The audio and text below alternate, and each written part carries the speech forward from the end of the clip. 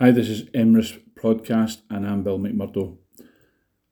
And it's a solemn and very sad occasion that we're doing this particular episode because it's the day after Her Majesty Queen Elizabeth passed away. And there's something I want to speak about today, and we're going to cover the passing of the Queen. And I want to share something that happened to me last Lord's Day, last Sunday, just past there. And I was going to share this earlier in the week and just didn't really get round to it. Don't know if I was held back. Just, excuse me, it just never really happened. And I think now I know the reason why, because I had an interpretation of something that happened to me. And I now know that that interpretation was not full, not complete. And so I just want to share this. Last Sunday night, driving towards Govan, I was in the car with two other people, and in the sky before us, going along the M8, there was a meteor in the sky, and it was very clear, it was a very clear meteor. The other two people in the car spotted it and commented on it. We all did. Now, I'm aware that comets, meteors, they used to be anciently regarded as signs and portents, important signs and wonders in the sky, if you like, to indicate a momentous event, very often a death or the transition to a new season or a new age, if you like, or new time of things, new season. And I was aware of that when I saw the comet or the meteor. And the last time I saw something like that over the skies of Glasgow was a couple of days before Billy Graham passed away. And I remember remarking on this to Pastor Alec Gillis of Victory Christian Centre, who said to me that Billy Graham was known, and I then verified it, of course, online, he was known as the mid-century meteor because his ministry came to such prominence in the middle of the last century, the 20th century. And of course, you say, well, why Glasgow? Because 1955, Billy Graham had his famous crusade here in Glasgow, and many people got saved. And I was told by Pastor Alec Gillis that Billy Graham had said that 1955 Glasgow campaign or crusade was the closest he had ever seen to an outbreak of genuine revival. Obviously, he's seen many salvations and great things happening under his ministry, but he felt that 1955 Glasgow, when he was still a young man, was the closest he'd come to an outbreak of revival. So the meteor over the skies of Glasgow, a couple of days later, Billy Graham passes away, and so that became something that spoke to me. And it's interesting because I just discovered something about Billy Graham, which I'll share with you in a minute. But what I interpreted the meteor I saw on Sunday night, because at that point, the Conservative leadership election had not yet been announced. Now, everybody knew it was going to be Liz Truss. I think everybody knew it was looking that way. And I thought the meteor was to herald, in a sense, that Liz Truss would be the Premier, the new Prime Minister, because Liz Truss in her formative childhood years had gone to Paisley, had gone to school in Paisley. So I just made that connection, and sometimes you just jump to things, and I'm not saying there was wrong in doing that, because there obviously she did then get it a couple of days later. It was announced she was the new Prime Minister. And I think it's important, that she is, that signifies a new era, post-Brexit Britain. And there were one or two prophecies online about her being the new Prime Minister, the new Iron Lady, all of that. So I just felt, well, that's, and also the fact that one Elizabeth, which is our late Queen, was in effect handing over power and authority as Prime Minister to another Elizabeth. So there's a significance there. So that was just my thinking, and I was going to announce it. I did share it with one or two privately, one or two trusted voices that speak into what we're doing and that I trust. but I didn't share it publicly. And I was going to do a pod like this about it because I felt it was, well, here we go, there's a comet and a meteor or whatever it is. What I want to say here is I'm not one of those people that every time there's a weird sky, oh, well, that's a sign. I'm not saying that every time that you see a shooting star or stuff like that signifies something momentous happening on the world stage. I'm not that type of person, but I had the witness of my spirit that I saw the meteor, because I do believe that signs in the sky can speak to us. And I do believe that sometimes God uses these things to let us know something big is about to happen. Well, I will say this now, obviously several days later, I clearly have an idea now of what the meteor really meant, because very often meteors do signify the death of a very prominent person. And of course, Her Majesty, Queen Elizabeth, has now gone to her eternal reward. And that's why I believe the meteor. I do believe there was a significance, Liz Truss, but I think the meteor was to say a new age is dawning, a new era is coming, a new season. It's not just a season though. We're entering a new era. Most people in Britain today have only ever known Queen Elizabeth because she's been on the throne for 70 years. And so that covers most folks in Britain. That most people in Britain don't remember ever having a king. We now have a king. And so I just wanted to share that, because sometimes I think, and I've shared it, as I said, privately, and one or two people see it in line with other prophecies that others have given. And, one of the things that I've noticed when you scan the prophetic voices out there, and again, I don't live or put so much by those voices. They're interesting, and sometimes one or two resonate with you, but there's a lot of voices out there.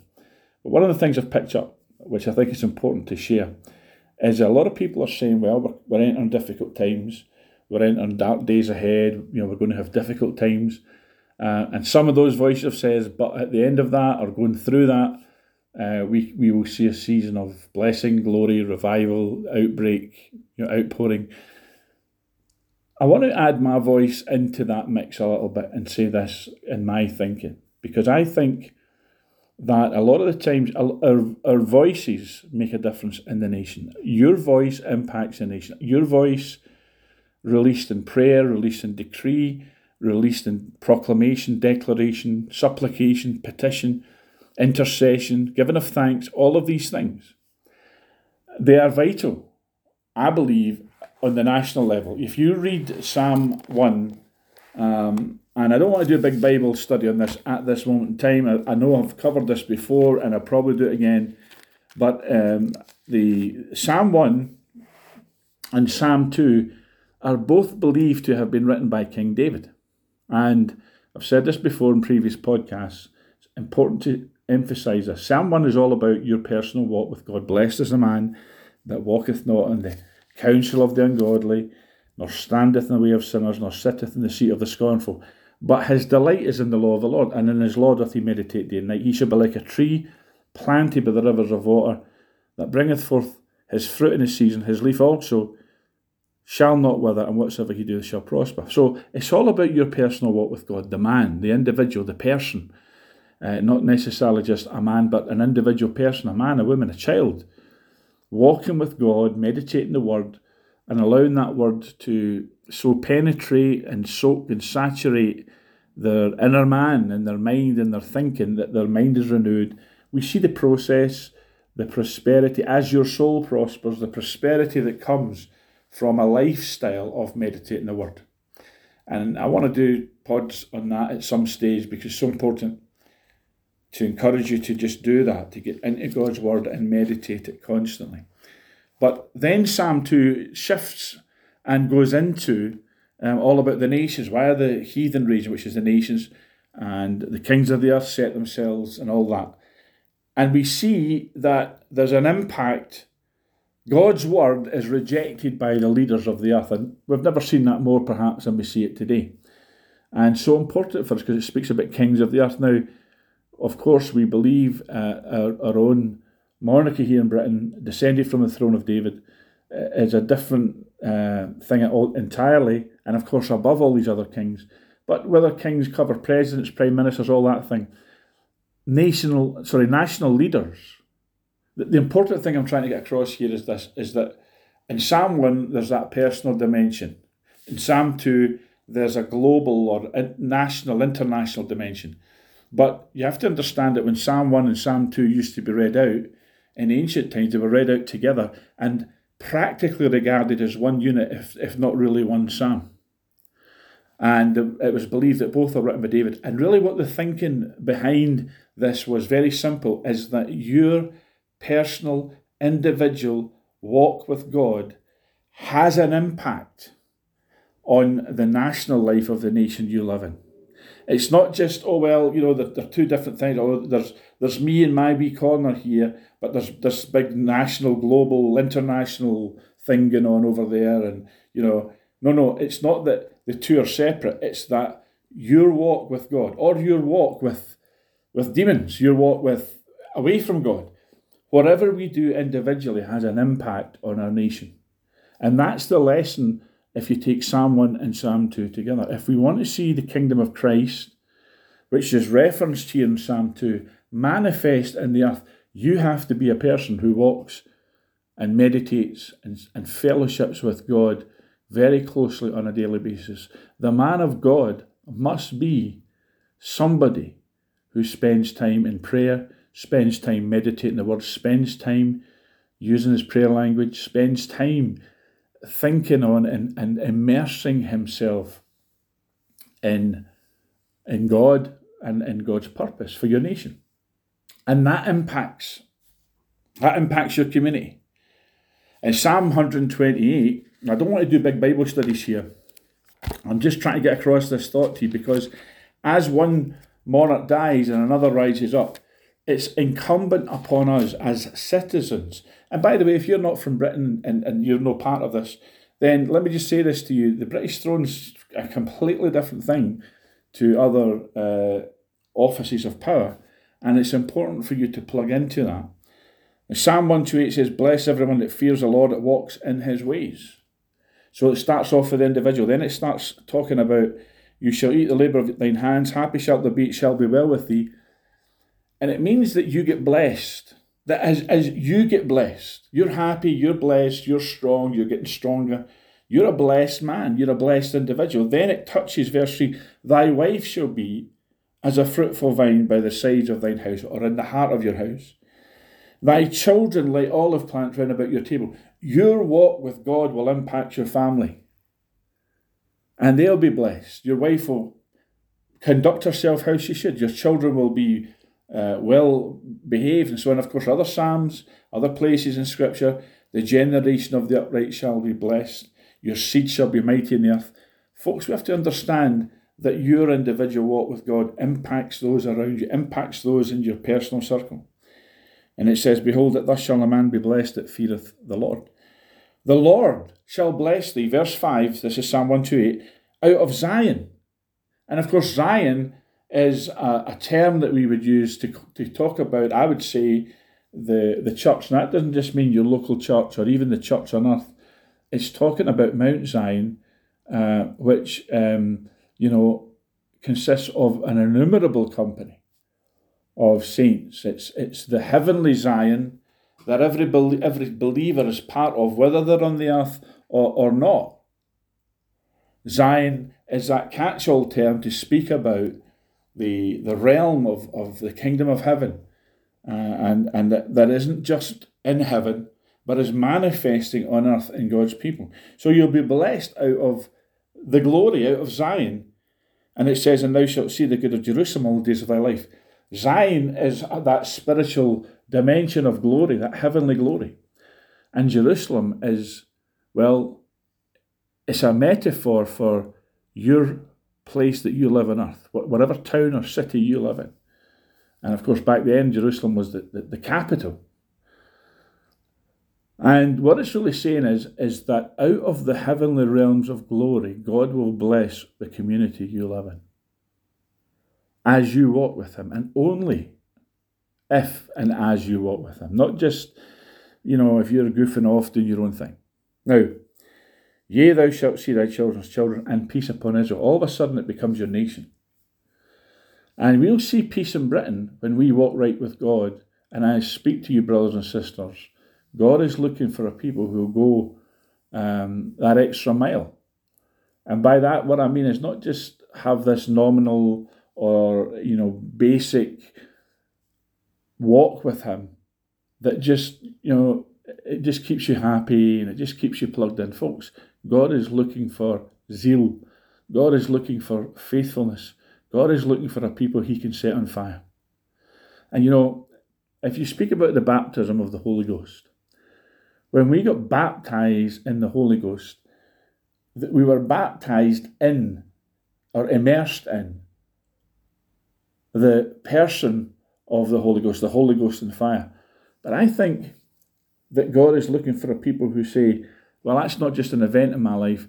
I want to stay immersed. I want to be immersed. I want full immersion in the presence of God, in the glory of God, in the fire of God, in the holiness of God, in the word of God, and everything that God wants me to be immersed in. He's looking for us to be sold out zealots, if you like. Not nuts and fanatics in that we become really quite weird. You understand? You can be a zealot without being weird with it. A lot of people, they get full of zeal, but it's not really necessarily what God wants for them, because it's the wrong type of zeal. A lot of that zeal is really look at me stuff. It's attention seeking. You want everybody around you to think that you're holier than them and that you're more committed to the Lord, more fervent, all that. But we're not talking about that. We're not talking about a phony zeal. We're talking about people who are sold out to Jesus, who, and I'm talking particularly here in Britain, that people will turn around and say, I am not allowing this nation to be taken by globalist, antichrist, Babylonian forces or institutions or governments or agendas such as WEF and all that, but that we are going to have a holy island here. The British Isles are going to be holy islands. We're going to be set apart, holy islands for the Lord. We're going to be a kingdom community because the kingdom of God is going to be prominent, prevalent, and completely saturate this United Kingdom. We need that thinking. We need that type of zeal. A lot of doom and gloom, people speaking about, now, the forces of devolution or independence more are going to be stronger, and there's going to be this drive in Ireland. Northern Ireland's going to become part of Ireland, and Scotland's going to break off. Folks, we don't need to listen to that. I believe there are prophetic things about that out there, but I receive them as warnings that if we want our isles to be broken up, if we want our United Kingdom to be broken up. Now, there's strong theological arguments to say that can't happen, and I understand them, but we don't have to actually experience the reality of these things to be divided. A house divided shall not stand. A kingdom divided against itself, it will be destroyed. So the purpose of our enemies is not necessarily to achieve independence and break us up, but to keep us in a perpetual state of fear and alarm and weakness because of that. And that means that we can't stand with a house divided. Now, these are warnings that are. You might say, well, let's have a appropriate period of mourning for our Queen. I'm all for that. I'm in that. But I want to say this, that we need to very quickly understand that we can't hang around in a doleful state. We've got to be up and doing. We've got to support King Charles now. Pray for him. And people say, well, I would rather have William, or I'd rather have this. Folks, we can't fuss with the line of succession. It's not our job. Our job is to do what it tells us in 1 Timothy chapter 2. And I'll leave you with this. I could speak a whole lot more on this, and I will do, but I'm not going to do it in this podcast, or this episode. I exhort, therefore, 1 Timothy chapter 2, verse 1. I exhort, therefore. When Paul says, I exhort, therefore, we're reading the Holy Ghost is saying, do this. Amen. It's a command. that first of all, not down the line, I've been to prayer meetings where this isn't even touched. And, people think they're having a prayer meeting, but unless you're doing this first of all, in other words, priority, supplications, prayers, intercessions, and giving of thanks be made for all men. In other words, we pray for the blessing of Abraham to come upon the nations. In other words, every family on earth is to be blessed. Every person is to be touched by our prayers. Not just, us four no more, me and Auntie Jeannie and all that stuff, prayers, but prayers along the lines of God's purpose, which is that the whole earth be full of the knowledge of the glory of the Lord. So we pray that all men, women and children, that they will be deluged by the Holy Spirit and come to know the Lord.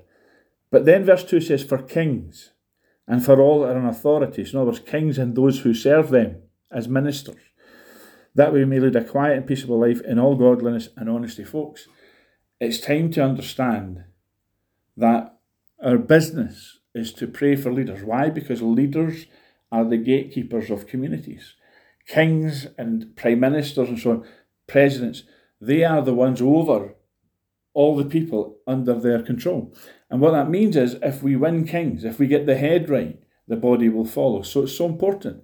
You say, well, King Charles this or King Charles that. Friends, that's why we need to pray for him. Oh, he's a globalist stooge. I've heard this already.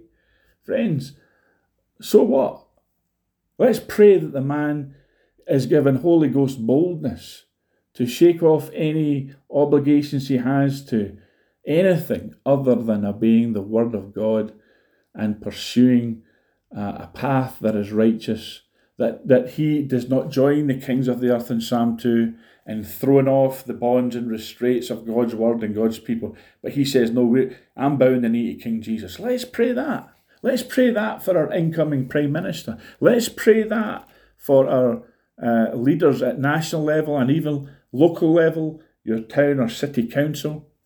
Let's pray for that. And why do we do that? So that we may lead a quiet and peaceable life in all godliness and honesty. In other words, we have a life in a land that has godly order and righteous government. For this is good, verse 3, and acceptable in the sight of God our Saviour, who will have all men to be saved and to come unto the knowledge of the truth. Read those verses, 1 Timothy chapter 2, verses 1 to 4, and understand that that is God's purpose, and that's your partner, to pray, and of course to meditate. In other words, fill yourself full of God's word, which is his will, and then you'll be better placed to declare it and decree it and pray it in the earth. Well, we've got a job in our hands, and I'm going to close this now by praying along these lines, and then leave it over to you, friends, to do your part in making sure that thy kingdom come, thy will be done on earth as it is in heaven. We're instructed to pray that way, to pray along those lines, in other words. And so we need to be in the business of doing it. So let's just pray, and then over to yourselves to keep praying and decreeing the marvellous purpose of God for this British nation and all the other nations. Amen. Father, we just thank you for this, for the truth. We thank you for the witness of your servant Elizabeth. But Lord, we pray now you put your hand upon her son and now our King, Charles, and ask, Father, that your word says that you can change the heart of a king, you can turn it whithersoever you will. So we ask now, Father, you would turn the heart of Charles to the purpose of God, and that he would be a godly king in his latter years, that he would turn his heart to you and say, I need the wisdom and counsel of God and of men and women who know you, Lord. We pray, Father, for Charles. May your hand be upon him. You preserve him, protect him, and above all, Lord, God save our King. In Jesus' name, amen. Till next time, folks, the Lord bless you. Amen.